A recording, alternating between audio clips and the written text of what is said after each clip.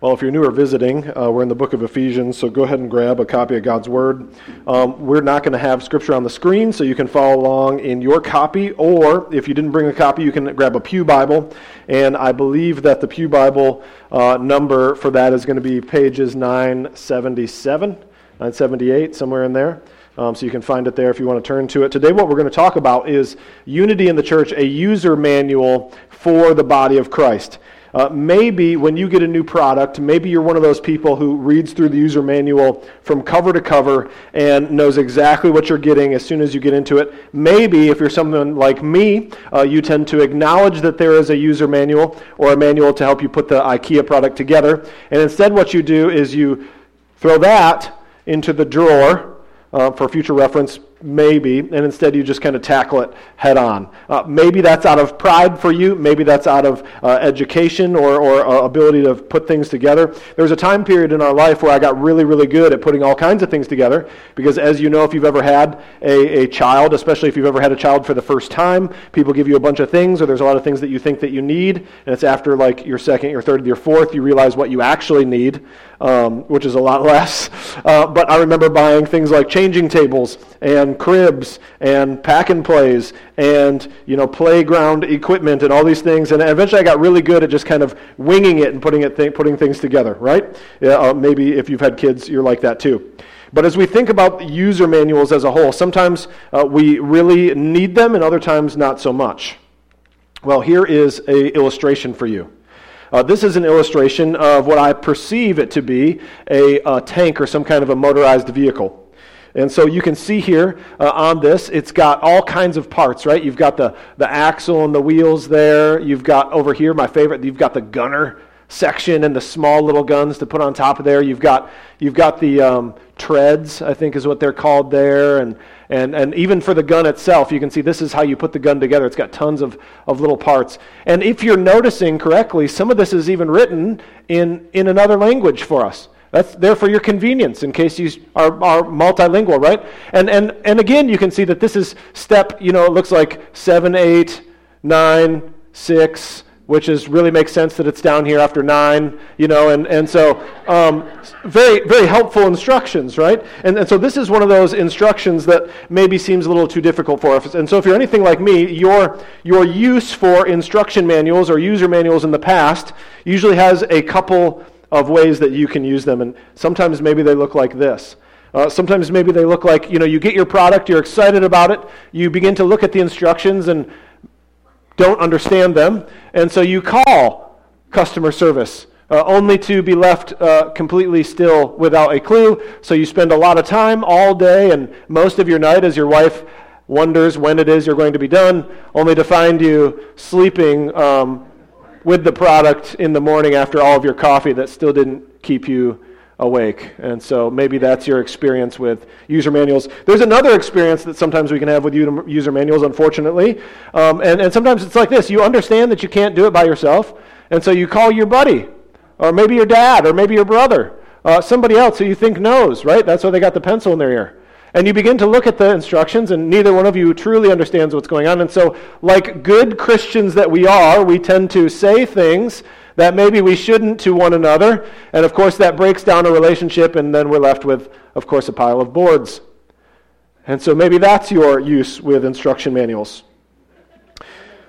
Psalm 133 says, "Behold, how good and pleasant it is when brothers dwell in unity. It is like the precious oil on the head running down on the beard of Aaron, running down on the collar of his robes. It is like the dew of Hermon, which falls on the mounts of Zion. For there the Lord has commanded the blessings, life forevermore." And so the reason we're going to talk about the church user manual today is because I don't want your experience with church to be like either of those other things. And also, we want to cover the user manual of church because, well, Paul thinks we should, first and foremost. It's the authoritative word of God, and that's why we're going to cover it. But also because I think sometimes we think either church is really, really complicated, like the first illustration, or like it takes a long time for it to be of any use at all, or that it's always somehow broken because of broken relationships. And I want you to be encouraged this morning. That's not how it has to be. That's not how Paul wants it to be. That's not how Christ designed it to be. And so I think it's good for us. As Paul moves us, we're going to move with him. He's done a lot of theology teaching, and now he's moving into application. So 4 through 6 of the rest of Ephesians is all going to be, okay, we're new in Christ. This is who we are in Christ. What does that look like? And so this is the beginning of this user manual of where the rubber meets the road in this section. So whatever in your life, there's always user manuals. This is written by Paul Ballard, who is the managing director of 3DI. This is a company that specializes in technical writing. They are the ones who are responsible for saying things like, on the McDonald's coffee cup, caution, liquid inside this is hot, right? So he understands this too. Wherever you are in life, there's always a manual somewhere hidden behind the scenes. So some of these manuals are frustrating. Some are a pleasure. But all of them, as we read through them, reveal a lot more about us than we might like to think that needs to be revealed. So without further ado, let's pray, and then we'll jump into God's Word this morning. God our Father, we do thank you that you have given us this user manual for your church, that you have called us to this unified body of believers. And you know as well as we do, but you know even better than us, that sometimes this is hard, and sometimes it's messy, sometimes it's difficult. But the way that you have designed it is beautiful. And so help us with whatever preconceived notions we might have had about church and the body of believers, or what that looks like, what that means for us.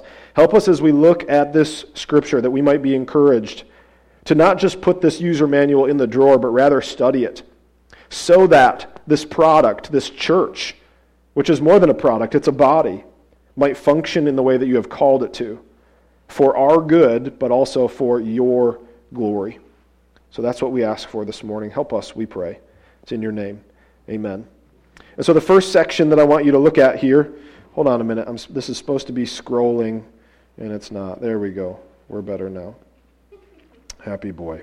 Ephesians 4, 1 through 3 is the first section of Scripture, and the heading that I have for that is this, that you are made for unity. You are made for that. Not even Ephesians, but going back to Genesis. It says that God created male and female in His image. That He wanted a group of people, not just one type of people. And also out of that, then you see that they were supposed to conquer the earth, have children, and multiply this image of God. And so we were always created. And then look at God Himself, right? God the Father was the one who was designing creation. God the Son, it says later in Scripture, was the one who was the purpose driver of that. And then the Spirit was there over the waters and was the power of God hovering over this through all creation. We see the Trinity of God. We see that in the text here, and Paul's talked about that already in Ephesians. We see that God is a God of multiple persons, but one being, and so He has made us in His image to be multiple people, but one body. We were made for unity, but look with me at the current text, Ephesians 4, 1 through 3. I, therefore, a prisoner of the Lord, urge you to walk in a manner worthy of the calling for which you have been called. So Paul, who already introduced himself to us, we kind of know Paul. Paul is this apostle. Paul was redeemed and restored and called by Christ on the road to Damascus, a persecutor of the church. Now is then called to be a witness to the Gentiles. This is who he says he is. And notice what he says here. He charges us, I urge you, I beg you, I plead with you to walk in a manner worthy of the calling of which you have been called. This term walk isn't just a strut. It's not just a physical stroll. In Scripture, oftentimes we kind of maybe misunderstand these words. He doesn't just mean that we have a physical journey to go somewhere to become a Christian. What he means is our everyday life, the way that you live your lives. So he's using the term walk here, and maybe some of you know that, and you're thinking, why are you reminding us of this? Because obviously Paul needs to remind us of this. So this is just in the way that we interact with each other, the way we live our lives day to day. Life of practice is how this could be interpreted. So I urge you to let your life of practice be in a manner worthy of the calling. Worthy here is then this illustration of scales or an equivalent. Think of, Spartacus in the great Colosseum, right? Wanting a worthy opponent. Want somebody who's matches your own strength, your own resolve, your own ability. I mean, just think for a minute, if I were to step in the ring with Mike Tyson, not a worthy opponent. But he says here, I therefore, a prisoner of the Lord, not of Rome, although we know that that's where he is, although he's chained to a Roman soldier, although he is there under house arrest, he is not a prisoner of Rome, he is a prisoner of the Lord. And he says there, I want to also, you Ephesians, you Alleghenians, I want to urge you to walk in a manner worthy of the calling of which you have been called. So what kind of calling are you called to? That's probably the next question, right? So if he wants us, if he wants you and me to walk in a manner worthy of our calling, then what is that calling of which he has called us to? That's the question we should be asking. And so he says that in verses 2 and 3. With all humility. This word for humility is this word of lowliness. In the New Testament, this word was redeemed. Originally, this word had a bad meaning. This was the idea of slavish, menial labor being subjugated by someone else. A lowly personality, a lowly spirit. In Christ, this became a virtue. Philippians 2, 6 and 7. Who through he was in the form of God, did not count equality with God as a thing to be grasped. But instead, it says in 7, but he emptied himself by taking the form of a servant, being born in the likeness of mankind.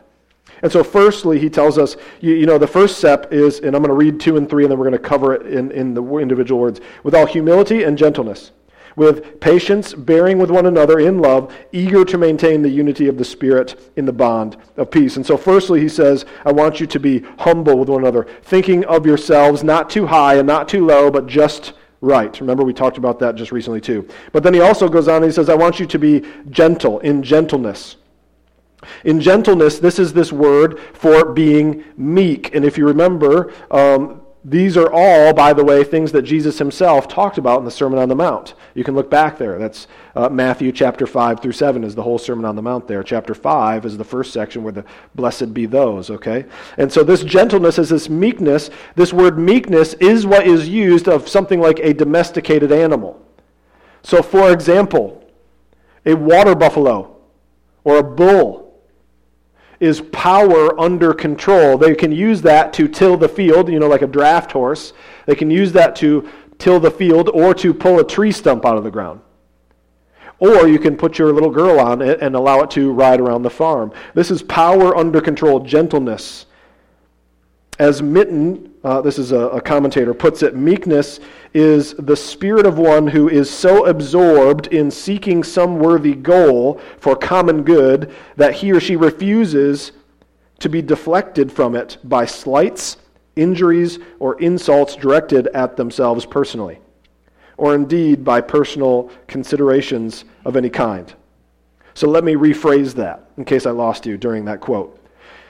Mitten, in the, I don't know what commentary that was, it's got the acronym there. My military days are done, so I don't remember. But the spirit of the one who is so absorbed in seeking what is good that they are not dissuaded when others cajole them or irritate them. Power under control. The next thing he goes on there with gentleness, humility is patience. This is a godly trait. Again, you can find it in the Sermon on the Mount. This is steadfastness in the enduring of suffering. Or as we might, depending on the translation that you're reading, is to be long-suffering with one another. I want for you to understand that what that implies is suffering. It implies being irritated. So if you come to a church and expect to never be slighted by anyone who's there, then tell me about that church when you find it, will you? And then when you tell me about that church, as soon as I attend there or as soon as one of you go there, it will no longer be a perfect church. And so what we're looking for, what we often think that we're looking for, is this perfect church that's never going to slight us. But it says right here, no, one of the fruits of the Spirit is patience. One of the fruits of the Spirit, one of these godly traits is to be long-suffering. And then if I just may, if God has been so long-suffering with you in your sin, in your hard-heartedness towards Him, in your rebellion, how dare we not show that same kind of forbearance and same kind of love and kindness same kind of long-sufferingness, that same kind of patience when we're dealing with other people who are also sinful. So I have a story. There was a very pious individual that came to a preacher one day, and they said, but Pastor, I lack patience. Would you please pray for me to have patience? And so the pastor said, absolutely. In fact, I'm going to pray for you right now. And the preacher replied, and he began to pray, and he said, Lord, please send great tribulation into this brother's life. To which that man quickly interrupted the pastor and said, no, Pastor, I'm sorry. I'm not sure that you understood what I was saying. I need patience. I don't want for you to pray for tribulation. And when the pastor reminded him of Romans 5:3 that says that we glory in tribulations, knowing that in that tribulation, that is what worketh patience in our hearts. And so understand that as we live with patience with one another, it means that we will be bearing affliction, and that brings us to the last part of this here, bearing with one another in love. Forbearance. That's where patience finds legs. Patience is just the acclimated virtue of forbearance. Forbearance is the working out of said patience. This literally means to hold them up. Colossians 3:13, bearing with one another. And if one has a complaint against another, forgiving each other, as the Lord has forgiven you, so you also must forgive. And so Paul, in this section here, he calls us to live a manner worthy of the calling of which we have been called to. And then we ask the question, so what is that calling? He explains that this calling that we have been called to, if you have been called to it at all, is one of unity with one another, one of peace with one another. He tells us here, eager to maintain the unity of the Spirit and the bond of peace, eagerly seeking those things. The term eagerly here means to actively be participating and working towards that goal. You know, like when you were a kid, you were eager for Christmas. And so you would go to the Christmas tree and you would shake all the gifts and you would listen to them and hear what was in there because you were eager to open it. Or you would go to the stockings on the mantelpiece or whatever and you would, feel them, squish them to feel what was inside and see if you could understand what was hidden behind that layer of sock.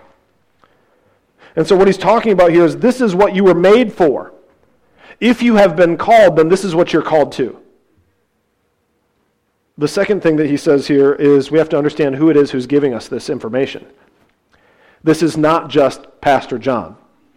This is not just Billy Bob. This is Paul.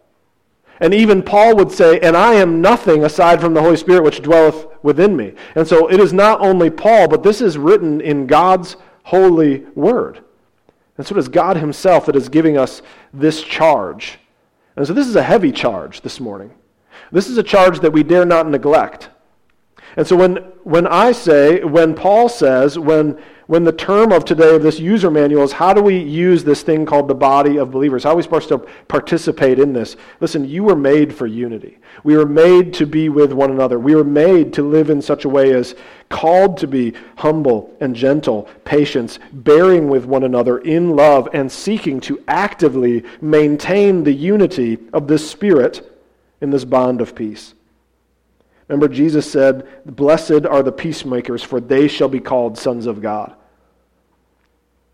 So let's maintain this, because this is what we are made for. In Ephesians 2:14, it said that Christ himself was our peace. So naturally, we must live in the same way. Second step in this user manual is that he is the means of our unity. And we always have to remember that. God is the means of our unity, not the color pews, not the kind of music, not even the charisma of the people in leadership, whether pastoral or elder or deacon or Sunday school teachers or light bearers volunteers as it goes with us. And so all those reasons are good reasons to stick around, but they're not the reason for unity. He is the means of unity. Look at Ephesians 4:4-6 as we look at this. And this is going to be very clear to you, but if you can still go with me, I'd like to pull some things out of it if we can, okay? So Ephesians 4:4-6 says, there is one body, one Spirit, just as you were called to the one hope that belongs to your call. Verse 5, one Lord, one faith, One baptism, verse 6, one God and Father of all, who is over all and through all and in all. Did you notice any repetition in this verse? All is one of them. One is one of them. Pretty clear, right? And so even what Paul is talking about here is the reason for our unity, the means of our unity is God. It is the gospel. And so, firstly, then, let us simply rejoice in the oneness of God. And as we go through here, I want to talk about some of these things. So this body, we are compared, the body of believers is compared to a body. Unity is intrinsic to Christianity and to God. So he compares us to a body. Think of your own body. We have all the parts that we need. None of us have extra parts, I hope. In fact, if we do have extra parts, then we understand that to be an anomaly. And we also understand that there is a loss if we don't have the parts that we're supposed to have. If somebody loses their ability to see or hear or loses a limb, we feel this drastically. And so comparing the church to the body in this passage helps us to understand that it is composed of many diverse parts and yet comes up to be one thing. Secondly, he talks here about the Spirit. This Holy Spirit is what he's talking about. This Holy Spirit of God is what unites us together. You see, all of us may have different ways that we were brought to the saving knowledge of Christ Jesus, if that's you. And so all of us, and I've heard some of your testimonies, I've heard some of the conversion stories, and I praise God with you for what he's done in your lives. And just by the way, to really get to know each other well, invite somebody here out to coffee or out to dinner sometime and just share your testimony. Share your testimony with one another. If you want to build unity and brotherly, sisterly affection for one another, that's how you do it. But I've heard your testimonies, some of them. I've shared my testimony with most of you. But it's all by the same Spirit. All of us were born afresh by the same Spirit, which brings us to hope. This is not a blind, mindless, Disney magic, wishful desire that we talk about. Christ is returning. Christ will retrieve his bride, of which we are. And so as we know that hope to be true, the Spirit that is in us also testifies to that truth. And then we have one Lord, one faith. And so this Lord, there are not many Lords, there is only one, and his name is Jesus Christ. That is the only name by which we herald our God King, our God Man, the Savior of the human race, of all those who would come to him, of all those who are called for him. And he is what we are unified under. He is our Lord. There is one faith. Faith, sometimes we think of that subjectively or objectively, but the fact is that faith in Christ is what saves. This is the gospel. There is only one gospel. There is only one thing to have faith in, and that is Christ and his death on the cross. That is what unifies us. And of course, then his resurrection, claiming victory over that sin and death. And it says here in one baptism, maybe this is confusing to you, and maybe this is going to offend you. Now, as a good Southern Baptist seminary grad, I believe, and Allegan Bible teaches, that full immersion is the proper method for practicing believers' baptism. However, that kind of baptism is not what this text is talking about necessarily. So let me just offend you for a minute. I don't care if you've been sprinkled or if you've been dunked. This baptism is the baptism of the Holy Spirit. And so the question that I have for you is this: have you been publicly pronounced by the witness of others that you believe in Christ Jesus? That's what this is talking about here. Also, this baptism of the Holy Spirit, I want to encourage you, happens at the moment that you receive Christ as your Lord and Savior. This is not a second, third tier special Christian thing. Like you've got to go to seminary and have, be anointed by the elders and then do some kind of other pilgrimage or something like that. No. The moment that you believe, you're then baptized into this faith. This is what Paul is talking about here. And this is why he says one baptism, one faith, one Lord. And so that means even our brothers and sisters who practice a baptism of children that is different from the way that we baptize, that they can and are still Christians and are still saved because they're saved in this baptism, because it's about Christ and what he's done for them.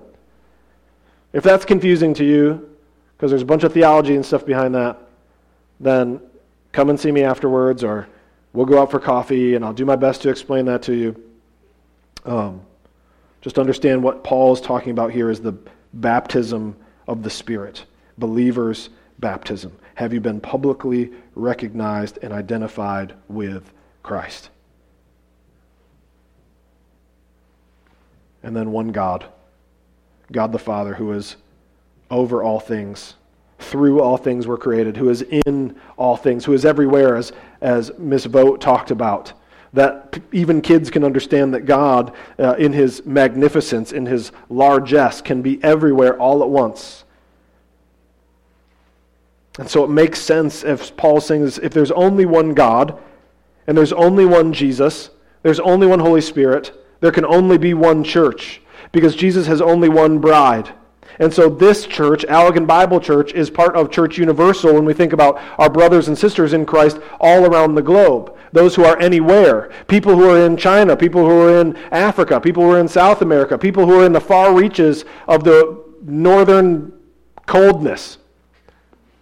I don't know geography, whatever. The top coldness. The North Pole? I don't know. But what he's saying here is because those are all one in Christ Jesus. And so then we as a body ought to be one here at Allegan Bible Church as well. That is how we use this user manual. And so the second part of this is, He is the means to our union. So let us rejoice in the oneness of God, but also let us remember who it is we can serve. And if you have a watch alarm going off, please silence that, whoever that might be. Third step, we must minister in unity. So as we gather together, it is all of us who are doing ministry with one another. Ephesians 4, 7 through 12. But grace was given to each one of us according to the measure of Christ's gift. Therefore it says, when He ascended on high, He led a host of captives and gave gifts to men. In saying He ascended, what does it mean but that He also descended into the lower regions, the earth?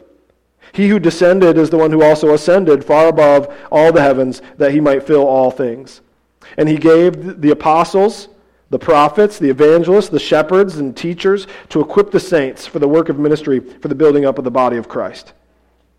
So we must minister together.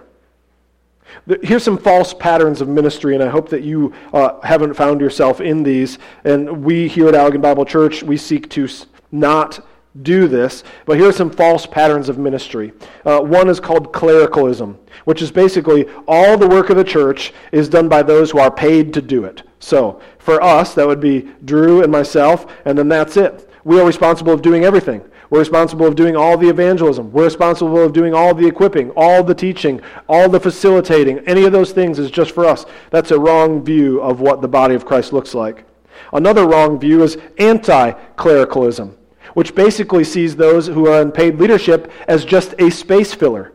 That y'all don't really need us in any real category, and you'd be just as fine without us as you are with us. And often this is a kind of methodology that has been more popularized in recent years, where we just have house churches where there's not one sense of leadership, but it's just kind of everybody comes together. Or there's dualism. Dualism is often what you see in churches, which is basically each has their own sphere. The lay people have their own things. The volunteers have their own things that they do. The paid people have their own things that they do, and they should not transgress the bounds that are ever between them.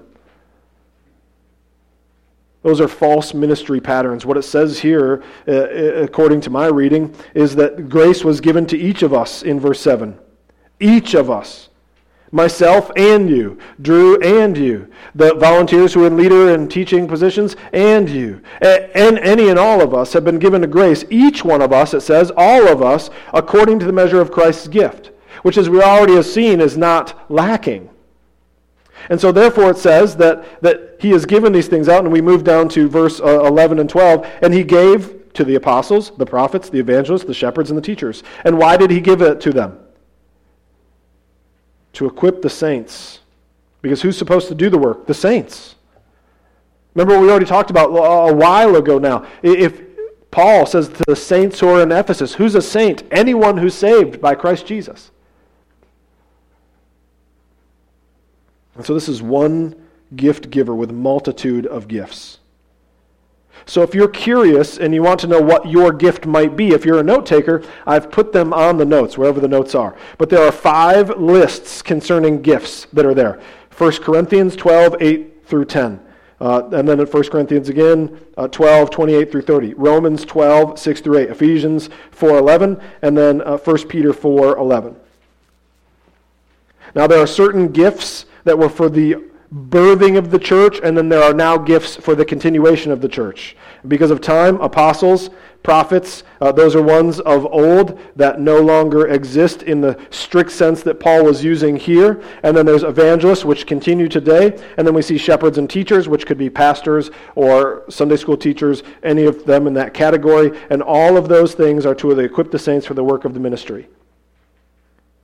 And this is not the only gifts. Like I said, there's other gifts that are there. And so I want you to read about those. I want you to find what your gifts are, because these are not your gifts, they are Christ's gifts to you.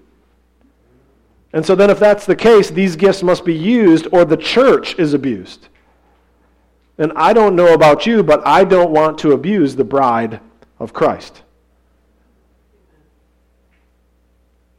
And so how do we find out our gifts? Maybe that's your question. Well, first is we need to study what the Bible says about gifts. That's why I wrote those down for you. So if you want a copy of that, let me know. Study what the Bible says about spiritual gifts. Second thing we must do is pray. Pray for God to reveal to you what your spiritual gifts are. Look at Ephesians. It's not that he doesn't want you to use them. It's not that he doesn't want you to practice this. He is calling us to do these things. These gifts are given by Christ for the good of his bride, the body of which we are. Do you think that he will then be like, no, it's a secret, bro? No. He wants you to know them. So study what God's word says about it. Pray that we would know, because we don't know our hearts, right? You might think you have a spiritual gift because it's cool and it's up front or whatever. Second thing is to make a sober assessment of our spiritual strengths and abilities. You can do this by asking questions like, what is it that I like to do? Or what am I good at? Or what is bearing fruit in my life? But you can also do this as you seek wisdom from other Christians. Seek other mature Christians who you know in this congregation or otherwise and ask them. And ask them to keep an eye on you and watch you and see what spiritual fruit they see in your lives. And then give them the right to speak into your life. Give them the right to not get upset when they say, no, I know that you like doing that, but it doesn't seem like that's your spiritual gift. Maybe you should try this because I've noticed that. Don't get offended. They're trying to help you and therefore help the body. Christ does not squander the things that he gives. Every single thing that he gives is essential to the body. Just think about it for a minute. You can't see my liver, but if it stops functioning, you will know. You can't see my heart or my lungs, but if they stop functioning, you will know. Every single gift Christ has given matters. And so also then, not only should we use these gifts, we should understand that they're Christ's gifts. And so maybe you are given a gift. Maybe you are called to full-time ministry somewhere. Do not think that God's church will not move forward if somehow you are removed from the face of the planet. Preaching is not the end-all, be-all gift. Being a missionary is not the end-all, be-all gift. Preaching can only happen by those who have other spiritual gifts. Otherwise, this church wouldn't exist. It'd just be one guy talking to an empty room. That's called insanity, I think.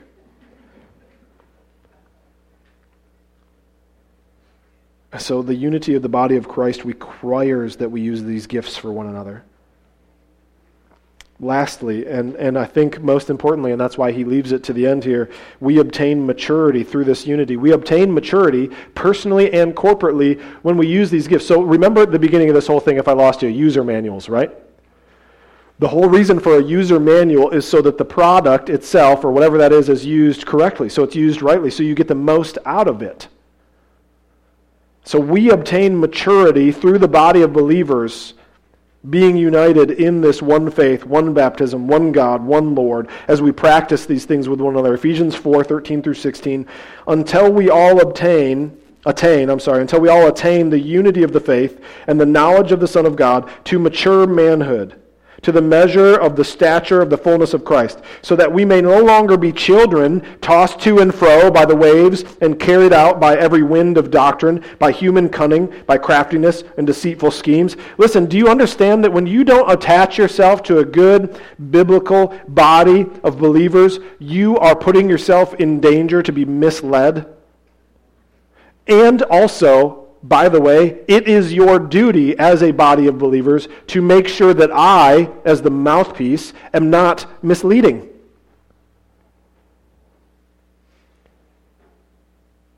But we obtain maturity through this because it says that as we continue to fulfill our roles in this body, then we are grown together in the knowledge of the Son of God. We're brought into maturity, into the fullness of Christ, that we may no longer be children, tossed to and fro, that we may have our minds renewed and sharpened and not be given over to all these different ideologies and crafty talking and deceitful doctrines. And it says in 15, but rather, speaking the truth in love, we are to grow up in every way in him who is the head, into him who is the head, into Christ, from whom the whole body, joined and held together by every joint with which it is equipped, and each part is working properly, makes the body grow so that it is built up. So it builds itself up in love.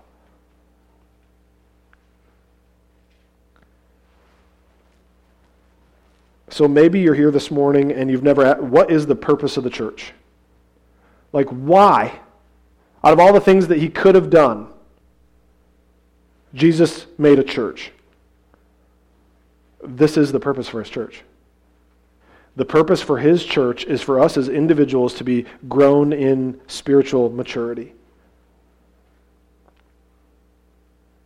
When you think of the church, maybe you think of a mighty army engaged in great worldwide invasion, and you're not necessarily wrong. Or maybe you think of an international social services agency caring for the sick and the weak and the hurting, and you're not necessarily wrong. Or maybe you think of the church as a hospital where we come to nurse our wounds and recharge our batteries so we can go out and live life on our own again, and you're not necessarily wrong. But the real purpose of the church is unity of the faith, knowledge of Christ, and our own maturity in growing into who Christ wants us to be. Hebrews 5:13 through 14, for everyone who loves milk is unskilled in the word of righteousness since he is a child, but solid food is for the mature, for those with their powers of discernment trained by constant practice to distinguish good from evil. 1 Peter 2:2, like newborn infants long for the pure spiritual milk, that by it you may grow up into salvation. You see, individualism is really the mark of immaturity. And so as we look at this, the other thing that is at stake here is our protection, our growth, and the glory of God. See that no one takes you captive by philosophy or empty deceit according to human tradition. You guys ever watch the Nature Channel or the Discovery Channel? If those things even ever exist anymore, I don't know. We don't have cable. We just live stream everything because, right, first world problems, right? And then I complain when the internet's not fast. Right? That's you too, right?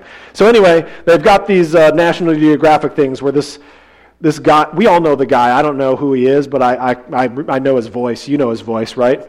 And I'm not going to try to do it. Anyway, so, look at the African whatever it is.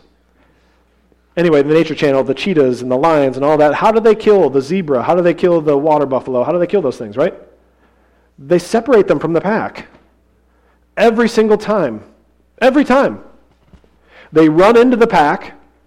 They all freak out and run every which way, and then whatever one is stupid enough or lame enough or young enough, and isn't it usually the young one? Which is a bummer, right? We all hate to see that. But isn't it usually the young one? And why is it? Because they don't have the wisdom of the mature zebras to know there's strength in numbers. So they run off on their own, and then they're devoured. You see, we can obtain maturity through unity as we practice this with one another. And here's the point of all of this. Here's the church user manual. It's a 2-step user manual. Don't do it by yourself. You're not supposed to. It's meant to be worked on with other people to give the strength where you are weak, to help sharpen you and build you. And then the end result of this is how the product functions. You have a working thing, and you are all at peace in the love of Christ with one another. This is the user manual. This is how it's supposed to function. This is how the church is built. This is why church exists. This is how you use church. And so if you come to church day after day with simply the ideology of saying, hey, I'm going to come today and I'm going to worship and I'm going to be fed and then I'm going to leave, this is the user manual. We are made for unity in the body of believers. He is the means by which we can even hope to gain that unity. And as we do church and as we do life together, we must use the gifts that He has given, His gifts to us, that, by the way, He empowers us to use for the ministry of one another. And we can obtain the fullness of Christ. Is that what you want? I mean, is the fullness of Christ truly what you want? Because if it is, it functions in this kind of context.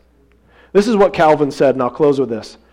If we want to be considered members of Christ, let no man or woman, whatever, if we want to be considered members of Christ, let no one be anything for themselves, but let us all be whatever we are for the benefit of each other. That is the user manual. That is what Paul starts out. He's done all this theology, now he's going to start with the application for the church, and that's where he starts. He said, before we go into anything, before we go into the spiritual warfare, before we go into the new identity, before we go into parenting, before we go into talking about, did I say marriage already? Wives and husbands. Before we go into any of that other stuff, we need to talk about the church. Because without the church, all the rest of that falls apart. Because the church and how we function together is how maturity in Christ happens. Because I don't know about you, but I'm going to irritate you. And that's both a promise and a warning. But I hope that by the grace of God, you will choose to confront me if it is sin, or accept it out of love if it is truth in love, so that both of us might be grown to maturity, so that both of us might be like Christ. Amen. Because it's for His glory. And let's pray. God, our Father in heaven, we do thank You. We thank You for Your long-suffering, for Your patience with us. We thank You that in Your wisdom You have given us one another. We thank You that there is no perfect church because there's no perfect people, and that You're constantly in the business of working on us through this body of believers. So we ask that we would constantly go back to this Bible, this user manual. As I've heard other people say, Bible could stand for basic instructions before leaving earth. And so often we just come and we look at the pictures that it has in it, or we browse over it very briefly and then we throw it in the drawer, hoping that the end result will be that which we desire. But this is Your living, active word. You have called us to so much greater. Help us to practice these things that we might be built up in You. It's for Your name and Your glory we pray. Amen.